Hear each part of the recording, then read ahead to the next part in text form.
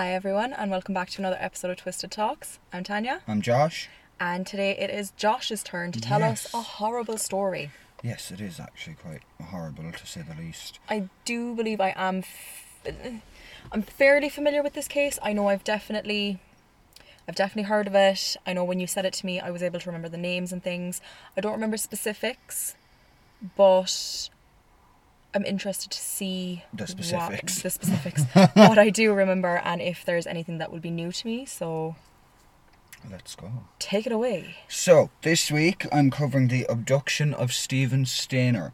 But that's not the only case that involves a member of the Stayner family. Now, I'm not going to give anything else away, but the next episode I do will also be about a member of the Stayner family.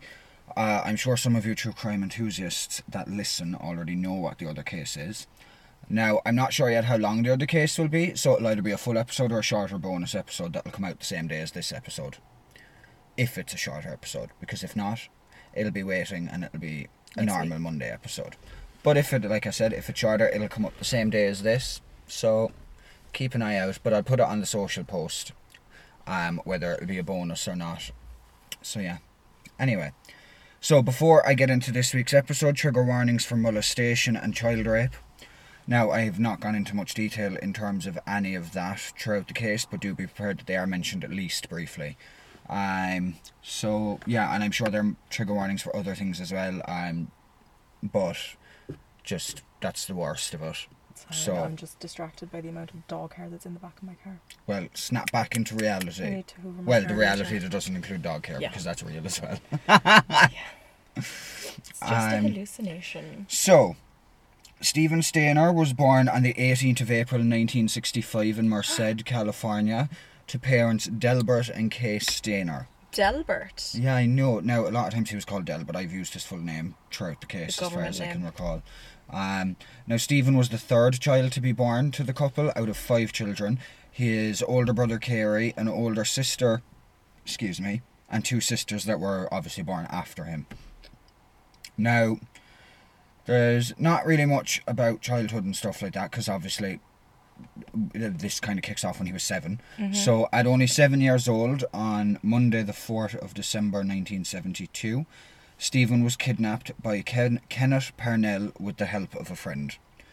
Now, Parnell had already been convicted in the past for molesting an 8-year-old boy in Bakersfield, California in 1952 and for impersonating a police officer. However, Parnell only served 3 years behind bars for that offence. 3. Wow. That's ridiculous. Anyway. Wow, such justice. Such justice, yeah. 3 years for molesting an 8-year-old boy. But anyway. At some point after his release, he managed to find work at Yosemite National Park Resort, where he convinced Irvin Edward Murphy, a co-worker, that he was an aspiring minister. Such religion. It's such religion. Such wow. Then when it came to 1972, Parnell managed to recruit Murphy to help him in the kidnapping of a young boy. I'm sorry. Now, I said, I don't understand how someone can be convinced to help kidnap a child. Like, what did Parnell say to convince or manipulate Murphy? Now, some sources do say that Murphy was simple-minded and naive, so it's always possible that he was, like I said, if he was a bit simple-minded or, maybe there was an undiagnosed condition there, and it's always possible that Parnell took advantage of Murphy not being so bright. Yes. It's possible. As does happen in a lot. It wouldn't be the first case. In a lot of Criminal Minds episodes. Yeah, or even in actual cases. The dominant and the submissive. Exactly. And not in the bedroom. No, not in the kinky way. Now, Parnell had made out that he wanted to find the boy to be his son and raise him in a religious way. So, I suppose Parnell was making it out that he wanted a child and he wanted to bring them up in a whatever. If you came to me and you said to me, Tanya, I want to have a child. I want to be a father. Will you please help me kidnap a young child? Immediately jail. Yeah, but I suppose you have to remember you're clearly not in the same simple-minded frame as this person. That's true. Well, I mean, there's times where... So there you go, you heard it here first. There's times where Tanya's tempted to help someone kidnap a small child. No, there's times where I'm a bit simple. Right? Let's just look at some of the decisions I've made over the last few weeks. No comment. So then on the 4th of December 1972, Stephen was walking home from school when he came across Murphy. Murphy went up to Stephen and gave him religious brochures that had cartoon Such stories religion. on them, quoting things from the Bible. So, like, I suppose like how you'd see little cartoons in a newspaper, but they were religious. Sorry, that's just reminded me. There was this one day I was outside AIB, right? And I was, going about my day, getting cash out, and there was like a mum walking down the street with her 2 kids or whatever. And this guy went over and like gave her religious pamphlets for the kids. And I was kind of smiling because, like, she seemed happy to take them or whatever. And I was like, oh, that's kind of cute, whatever. Shouldn't have smiled. Because he made a beeline for me. Yeah. Right? Made a beeline for me. I am a staunch atheist. I was raised Catholic, but I'm a staunch atheist. Well, I wouldn't call you an atheist No, because you're yeah, spiritual. I do believe in a Therefore, higher you power. believe there's Yeah, something yeah, there. Yeah, fair enough. Yeah. So I'm not a staunch atheist. I lied. Fucking full of shit, Tanya. Is it agnostic? Is that where you don't believe Agnostic in is where you don't believe in a specific religion, I believe, but you believe that there's something better, like above or something. But I still don't even call myself I'm agnostic. spiritual. I just call right? myself spiritual So, or spiritualist. Anyway, moral of the story. So he came up to me, he tried giving me the pamphlet, and I was like, I don't know, did I say to him? I think I straight out said to him, I was like, I'm not religious, I don't believe in God. And he was like, did a big motion with his hands to indicate the sky. To like tell me, look up at the sky, and like, how can you not believe in God when you have all of this? You should have just smiled and been like, oh, that's interesting, I'll read that, thank you. I should have, yeah. Should have just fucking gone because with if you say you don't believe, they have to convince. But I was like, no, I believe in the power of the universe and whatever. I was like, I believe that we're all here because of the universe. I'd have turned around and be like, Hail Satan, and watch him run. Hail Satan. Well, no, I wouldn't have, but still. Yeah, just like spent a good few minutes trying to convince me, and then eventually I was like, yeah, I've got to go. Goodbye. I also had Jehovah's Witnesses put a letter in my door a couple of months ago. We got letters, but I don't know were they from Jehovah's Witnesses. I can't remember who they were from. Mine was from a Jehovah's Witness. Yeah, but anyway, that's story time. Not really relevant to anything. No. Sorry, it's the ADHD. Where was I? Oh, so okay, yeah. So there were cartoon stories on them quoting the Bible. Murphy told Stephen that he was from a church and that he was trying to get donations. He asked Stephen if his mother might donate something to the cause, or to the church, I suppose, it seems that's what he was pretending to be from. And asked Stephen where he lived. Stephen told him that he lived around the corner and about 3 blocks away. So Murphy asked if they could go to speak to his mother, and Stephen said yes, as he was sure that his mother would be happy to donate to a church. She's a sweet little kid. So what? He was just a sweet little kid. So yeah, he was assuming that his man probably would donate. So that's when Murphy asked Stephen to take them to his house. So Stephen's first impression was that Murphy was a nice man, and he didn't realise until later that Murphy wasn't very bright. And that's the way it was wrote in the resource. That's quoting. What's that quote? Oh, from Cinderella story. You're not very pretty. And you're not that very bright. Yeah. I'm so glad we had this talk. You want a cookie? Jennifer Coolidge I love Jennifer best. Coolidge. So yeah, then a white car came around the corner and pulled up beside Stephen and Murphy. Murphy opened the back door of the car for Stephen, who got in, and then Murphy got in the front passenger seat and introduced Parnell to Stephen. Both men used their real names. They drove past Stephen Street, and obviously Stephen told them they'd passed it, and Parnell told him that they were going to their place first and would check with Stephen's mother if he could stay the night by calling her. Okay. Standard, apparently. Stephen suggested obviously just turning back and asking in person, but Parnell said they had things to do back home, so they would call her from there. Then they went onto the highway 140, to Cathy's Valley. Now, it's reported by some sources that they stopped at a payphone on Highway 140, where Parnell pretended to call Stephen's parents, and then told Stephen that his parents didn't want him back.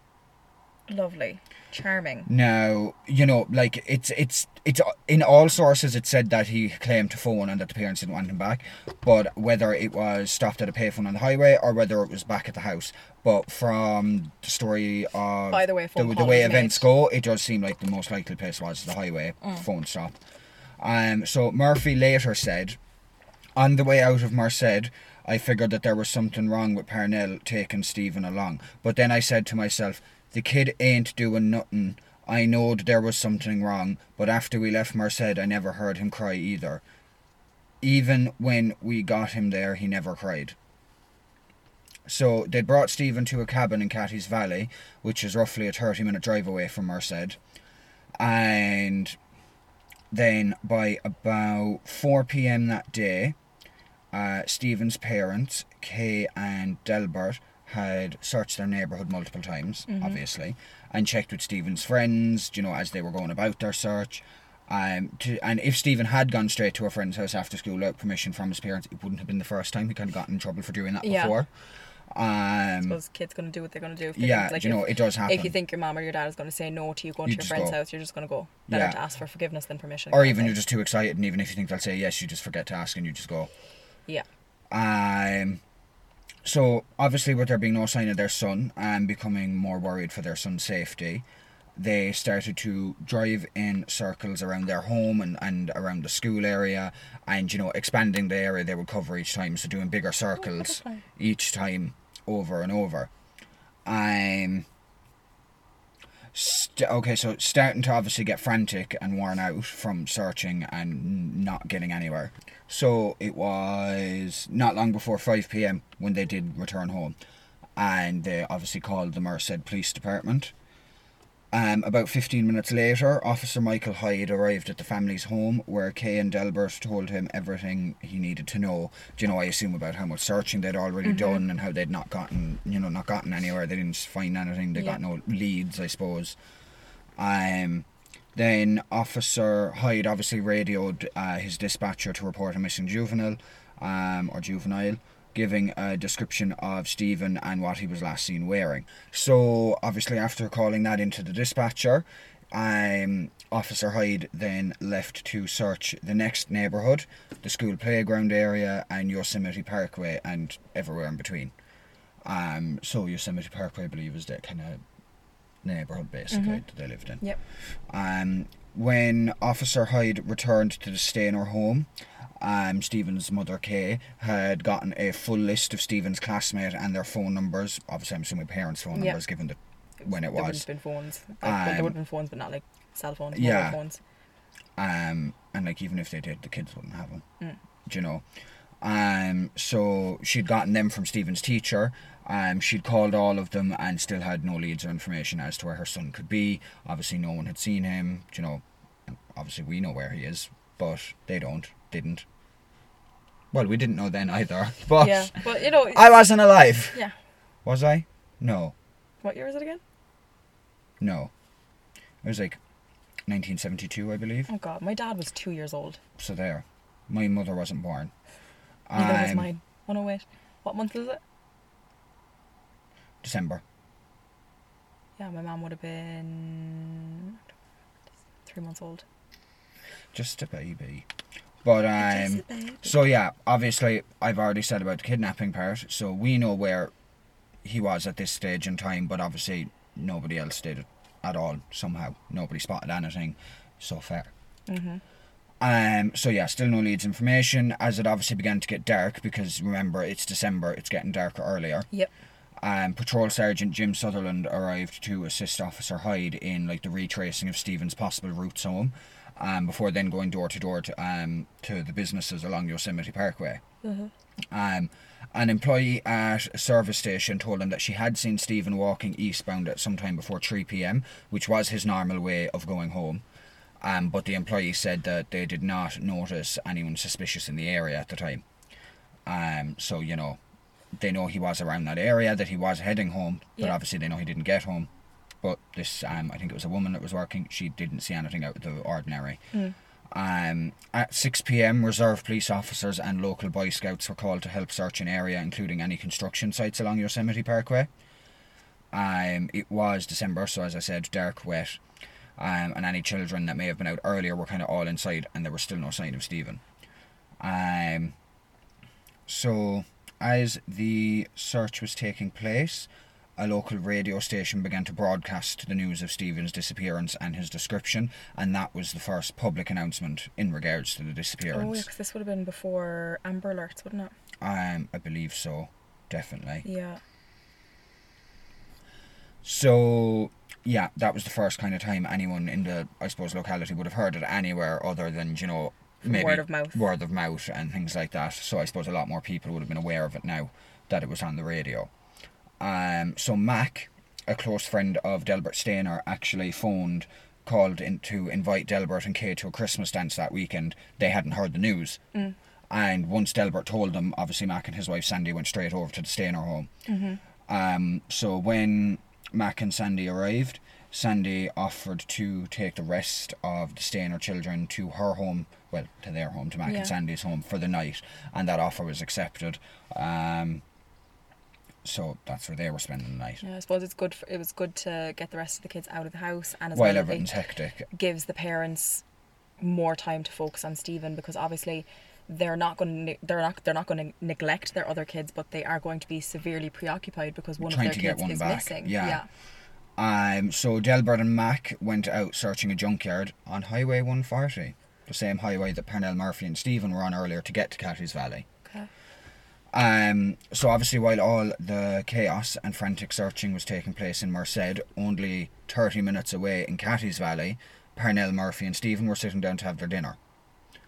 Now, when Parnell, Murphy and Stephen had first got to the cabin, Parnell made Murphy wait outside when he brought Stephen inside. Parnell showed Stephen a pile of second-hand toys that had been bought by Murphy at a flea market, because Parnell had instructed Murphy to get them, obviously in advance, I suppose, because they were already there.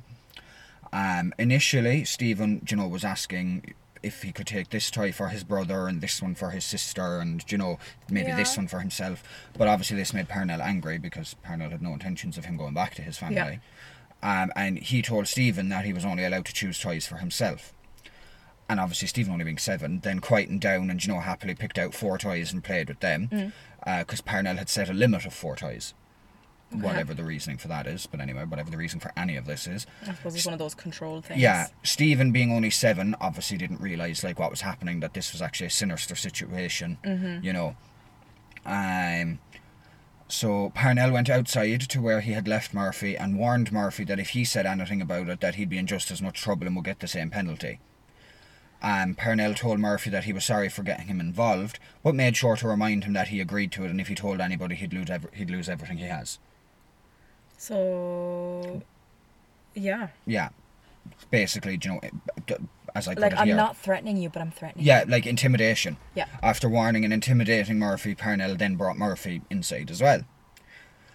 Now, back inside, Stephen was still playing with the toys, and Parnell got down beside him and, began questioning him about his parents, his siblings, his family life, what he liked and what he didn't like, that kind of thing. That first evening, Parnell asked Stephen what kind of food he liked and what he didn't like, and Stephen told him that, he eats anything really, that obviously that he's not fussy. So Parnell sent Murphy to the shop for ground beef, canned green beans, and bread. Yum. I don't hate canned beans, but canned green beans, the sound of it just gives me ick. It reminds me of mushy peas, and I hate mushy peas. Yeah, it gives me slime vibes. Yeah, prison food. Well, I suppose he was getting ready. Stephen was surprised when the meal was dished up, as even though he said he'd eat anything, he hated green beans. Oh, for God's sake. And obviously Stephen didn't mention his hatred of the green beans and just avoided eating them, working away with everything else first. But then Parnell threatened to spank him if he didn't eat them. So, yeah. It's giving, I am your mother, you listen to me. Except he's not your mother. Yeah. He just thinks he is. He's just a control freak. Well, no, I don't believe for a second. I think a bird just I think shat so, on my yeah, car. that must have been what that was. I don't believe for a second that he genuinely wanted to kidnap a child to have a child as his son, as his child. Oh, yeah. He definitely had some disgusting we'll motives. get there. Yeah. But, yeah, it's no bueno. So... Very that. Once dinner, had been finished, Parnell told Stephen to take a shower, and when Stephen came out afterward in just a towel, 7-year-old Stephen, Parnell had him remove the towel and get into bed with him naked. Yeah. Now, there was only one bed in the cabin, so Murphy, who honestly seems to be basically Parnell's slave at this point, had to sleep on a folding aluminium chase lounge. Much comfort. Fucking hell. But, now, obviously, December, very cold, and the only heat was from the tiny gas cook stove, which Murphy had to get up and turn on and off numerous times throughout the night so that, as Murphy put it, we wouldn't all be dead in the morning. Yeah, so... And I suppose a stove like that you can't keep on all night because you could be dead from gas. Yeah. But you can't leave They it are off all very night cold, because you'd yeah. be dead from the cold. Yeah. Now, I don't know whether it was really cold enough that the cold could have killed them, But they definitely would have been uncomfortable. but definitely would not The have been toes would have good, been so it froze. wouldn't have been worth risking. So Murphy recalled that night, saying that he only heard sound from Parnell or Stephen once. He said it was early in the morning hours and he heard Stephen say, "You're wrong." Now, this is where one of the trigger warnings comes in. Okay. Stephen vaguely recalled years later that this was when Parnell orally copulated with him for the first time of many. Yuck. Yeah. So, yeah.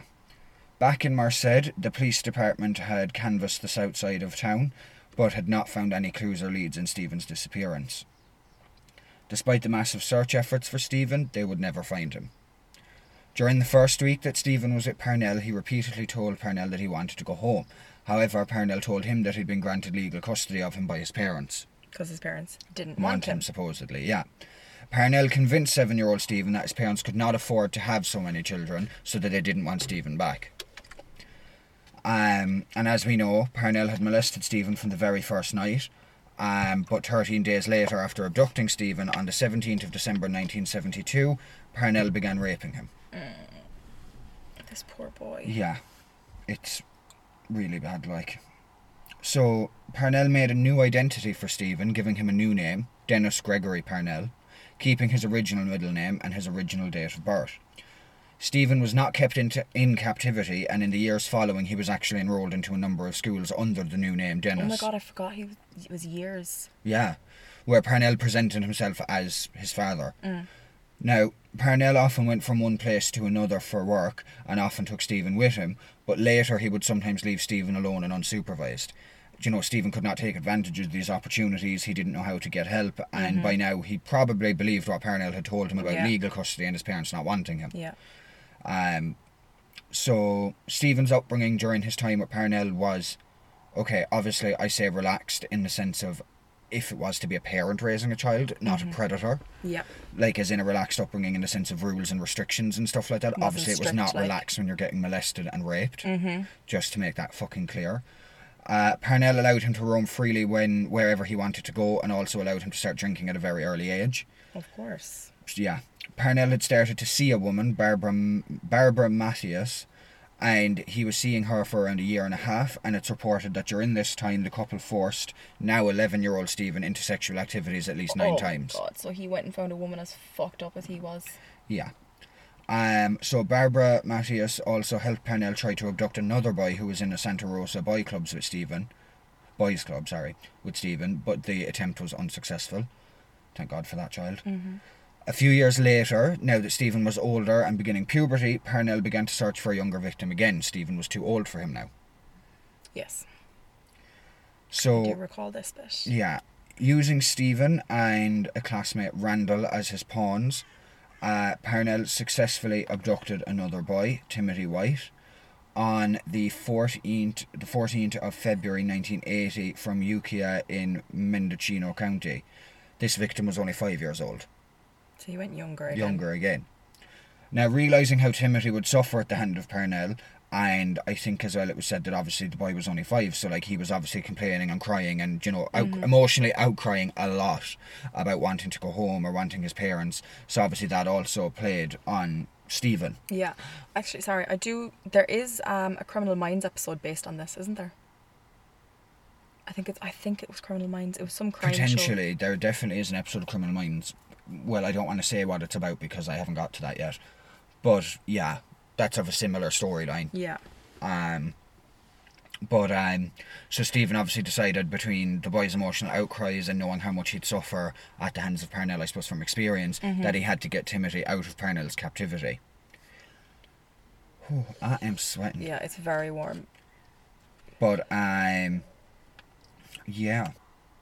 So, then, yeah.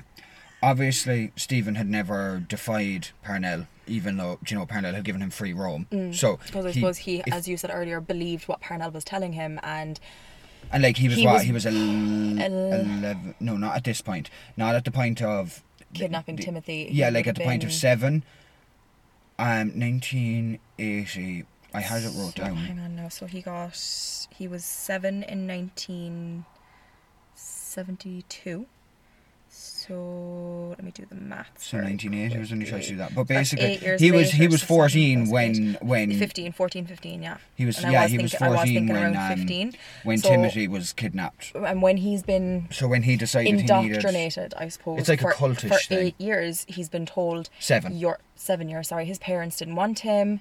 His parents couldn't afford to keep And him. to be fair, after that the first Parnell had legal custody however of many him. months or year or a couple of years of being told that, you probably stop asking and stop wondering because it's already in there. Yeah, exactly. It's like subliminal messaging. It's Yeah. like whether Brainwashing he, of a certain of a sense. Yeah, absolutely. Oh my god. Yeah, it's dead heat. Yeah. So yeah, Stephen, as I said, had never defied Parnell, even though Parnell had given him free roam. So like, as far as Parnell was concerned, if he was going to make an escape for it, he could have many times by now because he's had free roam. Yeah, he didn't believe that he would. Yeah. He trusted that He had him under his he thumb. had him under he his thumb. trusted that Very, he had him under very his thumb. that. Yeah. So he kind of had no reason to be concerned about that. But obviously now that another child was involved and scared, Stephen had to get Timothy away from Parnell and back home.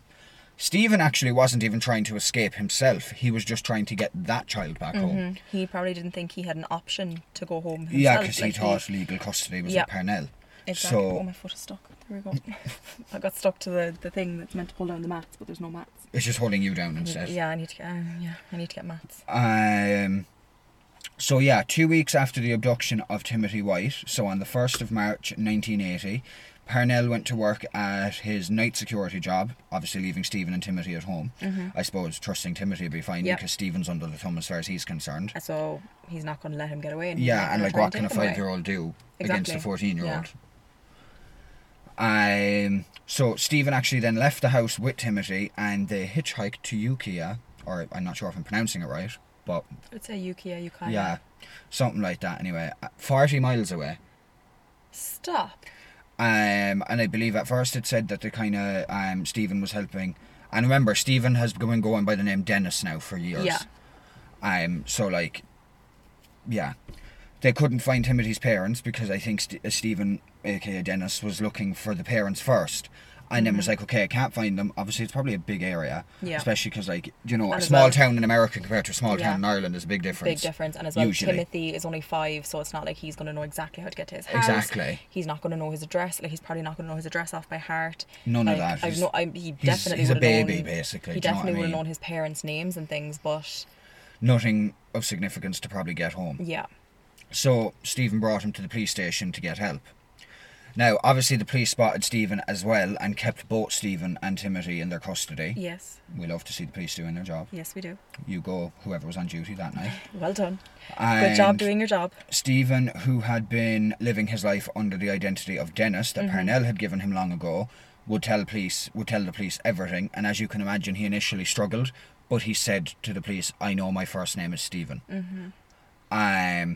So obviously that revealed his identity as the missing Stephen Stayner, and the next day on March 2nd, 1980, both boys were reunited with their families and Parnell was arrested. Oh, that must have been so emotional. So, yeah, because like Stephen went missing at 7, he's now 14, And it's 7 especially years. when he believed his family didn't want him. Yeah. Like, it must have been huge for him when they, like, rocked up to that police station and were so elated to have him back and so elated to see him and to know that he was Alive. I don't want to say okay because, like, he's probably traumatized from everything he would have been through, but, like, it must have been a very emotional moment. And even for the parents of the 5-year-old, because, like, obviously I know that wasn't, he was missing for 2 weeks at 5 years of age. Like, you would be so terrified. Yeah. And, like, not knowing, like, I don't have children, but not knowing if your child is okay, not knowing if your child is alive, not knowing where your child is, like, it must be absolutely fucking terrifying. 100%. And even in modern day times, I was actually I can't remember who I was talking to yesterday about it, but I was talking about, like, how I was in America and someone was asking me, do you know, would I go there again? Like, or would I be on holidays? Would I ever live there? And I was like, I would love to live there. I was like, the way politics is going at the moment does mildly concern me, so if I was to ever move there, it would be in a long time once I see how that cookie crumbles kind of a thing. Yeah. But also, if I was the cookie is crumbling. It's crumbling. But if I was With a to quickness. ever live there, that would be me giving up wanting children. Yeah. I do not want to have children in America. Absolutely not. Whether it's adoption or surrogacy or whatever way I was to have a child, I would not want a child in America. I don't want to be living a life where I send my child to school worrying if they're going to get shot. Yeah, absolutely. And even like I understand. Like the worst thing here is you send your child to school worrying they're going to get bullied or get the vomiting bug. And no, get me wrong, bullying is awful, but at least it's not a bullet. But yeah, but like I understand it's necessary for them to do shooter drills and things with kids, but it just breaks. It shouldn't my heart. be necessary. It shouldn't be necessary, exactly, and it breaks my heart. Gun control, guys. Apologies, that was a bit loud. Breaks my heart that like these little like preschoolers, like I could not imagine. Like we do fire drills at work, obviously. Yeah, and even I remember in primary school when we had the fire drills, like obviously we did them in secondary as well. But I remember in primary school you'd be like, oh yeah, do you know? Great, getting out of class. Yeah, do you know? And but even in secondary you just kind of like, oh, yeah. But you do it. It's like, okay, I don't have to do my maths. Like the kids at work, they love doing a fire drill. Yeah. They love doing a fire drill. I feel like we all love doing fire drills when we were younger, but like, I could not imagine doing shooter drills, active shooter drills with toddlers and preschoolers, like how do you even and how do you even have a child understand that when they're in the younger ages? Exactly. And even like the thought of going to work every day knowing that you have to be prepared for this possibility, because it is a possibility. You have to be prepared that someone could bust down the door and that you've got to try and keep a whole classroom safe and yourself safe. Yeah, it's terrifying. Like, it's literally gone to a stage where it's a line of work where you have to be prepared to give your life. Yeah, and it's not something that parents should have to worry about. It's not something that children should have to worry about. Children, parents, teachers, it should not be a thing. It's not something that anyone should have. Like, you should not have to worry that sending your child to school, they could die. Or become severely injured. Or even end up, disabled. Paraplegic. From exactly that kind of a thing. From, it's because awful. Some fucker is angry and decides, do you know what? I'm going to shoot up a school. Yeah. And the frequency of it is and obviously, terrifying. even regardless of all that, I know America's a huge place, but obviously kidnappings and stuff like that are more frequent because I suppose the size of the place, everything's connected, cross state lines, things like that. So there's so many things. But anyway, that's that. I'm just googling one thing there. Sorry. Oh, but that's like. Yeah, no, scares me. If I was to live there, if I was to ever live in America, I would just want it to be just, living there as a single person or living there in a relationship with no kids. Yeah, no, definitely. Sorry, my internet's been very slow. Are you at 3? Yeah. Yeah, then reception's not good down here. So, I know we have had 2 school shootings. Oh, in Irish history? I think 1 or 2, I think. Yeah, definitely one at least. One I know was years back, but I've just come across one in fairly recently, actually. It says in Galway. Oh, it was the Galway one, not the 19-something one? That's what I thought, but hang on now.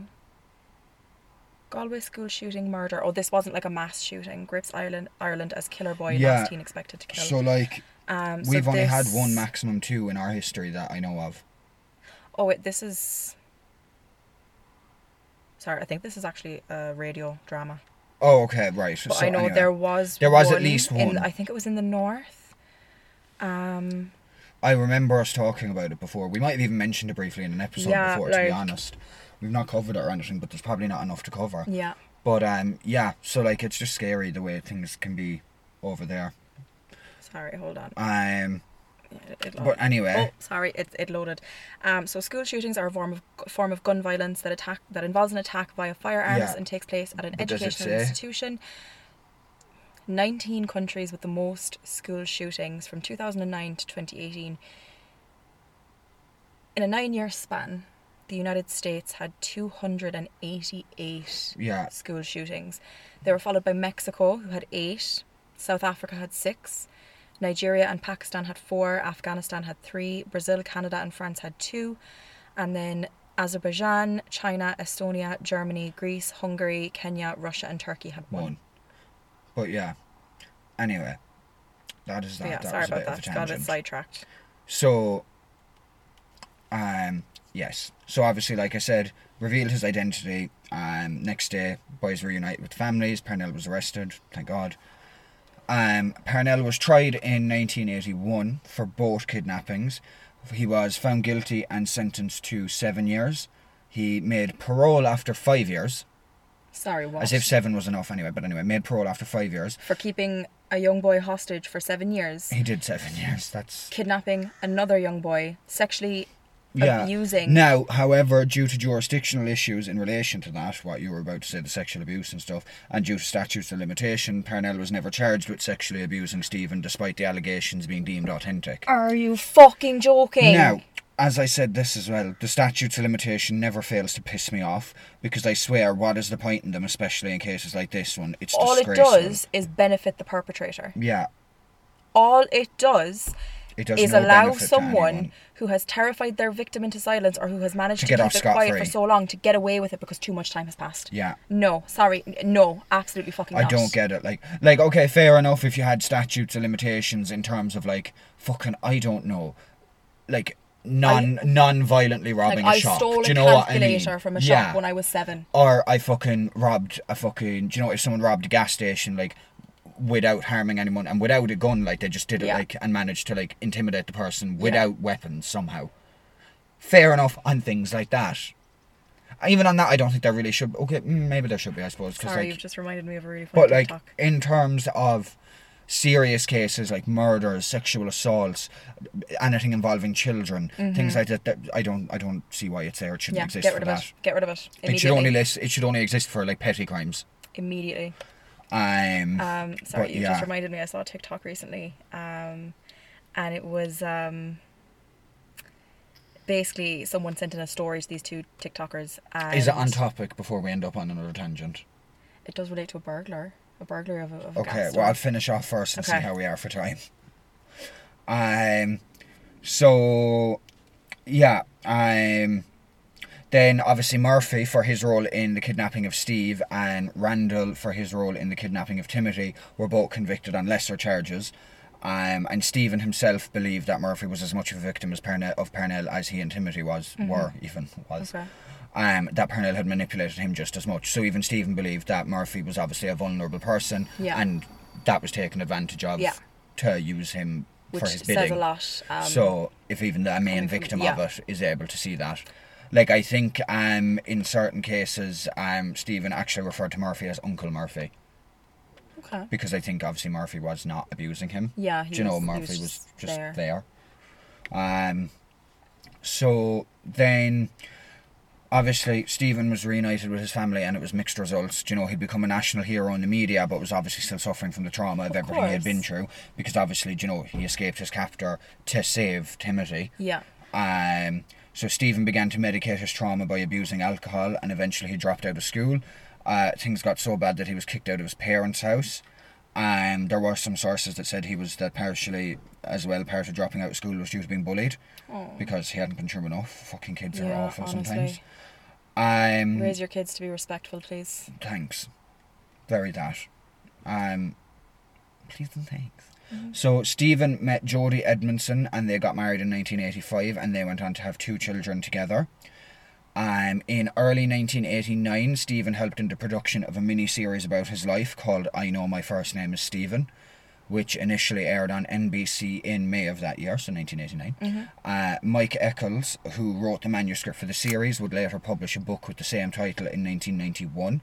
And that book, or at least the Kindle version, is actually one of the resources I used for this case. If you want to check it out, there's a shitload in it that I didn't even use, because otherwise this would be an audiobook, not a podcast episode, but it was really good. And I'm not sure how much it is in America, but the Kindle version was like less than €5. It was like £4.20 or something like that. That's quite good. So it was grand. I was like, I'll buy that. So yeah, that's one of the resources I used for this case, the book. So Stephen was living in Merced and working at a pizza parlour, and he had used some of the money he was paid for the movie rights to his story to buy a motorcycle. On the 16th of September 1989, Stephen was driving home on his motorcycle when a car crashed into him and fled the scene, leaving Stephen dead from wounds he'd sustained to his head. That is awful. Yeah, so he was still young, like he was only in his 20s. Stephen would be buried in Merced District Cemetery beside his grandparents after his funeral, which was attended by 450 people, and one of the pallbearers was then 14-year-old Timothy White. Oh, that's so sad. Yeah, I know, I nearly cried when I read that. I was like... That is just... So in then kind of a bit of like aftermath. In 1999, there was a proposal to name a park after Stephen, but this was rejected as officials were concerned that Stayner Park would be associated more with his brother Kerry Stayner than it would be Stephen, and Kerry, who I'll be covering next. So you will clearly see then why they didn't want a park associated with him. In regards to Parnell, he was convicted again in 2004 as he had tried to get his caretaker to buy a 4-year-old boy for him. Are you fucking serious? And like, bear in mind, I think he was around 72 at this point. So man is in his 70s. Yeah. He's got a caretaker, and he just turns around to the caretaker and is like, "Come here, I need you to do something to me. Will you buy me a 4-year-old boy?" He was 72, yeah. Buy me a 4-year-old boy. And obviously the caretaker, knowing his history, reported it to the authorities straight away. Well, I mean, I would hope that even without knowing his history, you'd report him to the fucking authorities. True. But I feel like knowing his history, you'd be even more of a rush to get to that police station. Sorry, someone's having a little rave and rock session. But anyhow, so yeah, and then Parnell was sentenced to life under the 3 strikes law. Do you know what that is? I'm going to say it anyway, just because in case I don't know what it is. 3 strikes law is basically 3 strikes and you're out. It basically means you can give someone. It basically means for like offences, I suppose more serious offences, if someone has a history of has already got, let's say, 2 charges or 2 convictions, and those 2 kidnapping charges were done as separate trials, separate cases, so that counted as 2 charges. Yeah. So then this would be his 3rd charge, so it's his 3rd strike, meaning no matter the severity of that 3rd strike, he can get a life sentence. So he was given a life sentence, 25 to life or whatever, under the 3 strikes law. Parnell died in 2008 at 6 years. Oh my god, why am I like this? Parnell died in 2008 at 76 years old of natural causes in a state prison hospital. Good riddance. Hope he suffered. Yeah, honestly. Timothy White, who had gone on to become a Los Angeles County Sheriff's Department deputy, sadly died due to a pulmonary embolism in 2010 at 35 years old. There's just tragedy all around. This is awful. Later in 2010, a statue of Stephen and Timothy was built in Applegate Park in Merced, California as well, obviously. And I've put a photo of that in the social media post so you can see it there. Now, what fucking pissed me off is the plaque off of that statue was stolen at some stage. Are you fucking serious? What is it with people like vandalising, defacing and vandalising memorials? I'm like, and do something like better that. with your life. Have you really nothing better to do with your time? Do you know what I mean? So like I said, I'll put a photo of the statue in social media posts on Instagram and Facebook. And yeah, that is the story of Stephen Stayner, from kidnap to escape to tragic fate, I suppose. That is just... And obviously, as I said a while ago, as with most cases, there's loads out there about it, and there's loads that I haven't mentioned. But if I was to cover every single detail, like I said, I'd have to make it an audiobook, not a podcast episode. It's just the fact that, like, he barely got to live his life. Yeah, literally, like... And even, like, yeah, it's so sad. And then, obviously, as if this family had not been through enough, the next episode I cover, or if it's a bit short, it'll just be a bonus episode that'll go up today as well. But you'll know that going by the social media posts, whether it's a short bonus episode going up the same day, or whether, and if I don't say it in the social media post, that means it's a full episode that'll go up one of the Mondays following. So, yeah. That one is the case of Stephen's older brother, Kerry Stayner, and Kerry actually went on to become the Yosemite Killer, who murdered at least 4 women. Yeah. So that family went through it, in different ways. In many different ways. So yeah, that is that. So, thanks for listening, guys. I hope you're not too depressed after that. I'm depressed after that. Yeah, I am depressed. Full stop. Full stop. I'm opening the door. I can't breathe. But yeah, with that is the end of that. Thanks once again for listening, and tune in again next week. Maybe later today if it is a bonus episode, not a full one. But either way, tune in both times if it's both. And thank you again. We love you all. Love and light. Have a good one. Mind yourselves. Stay safe. Bye. And ciao.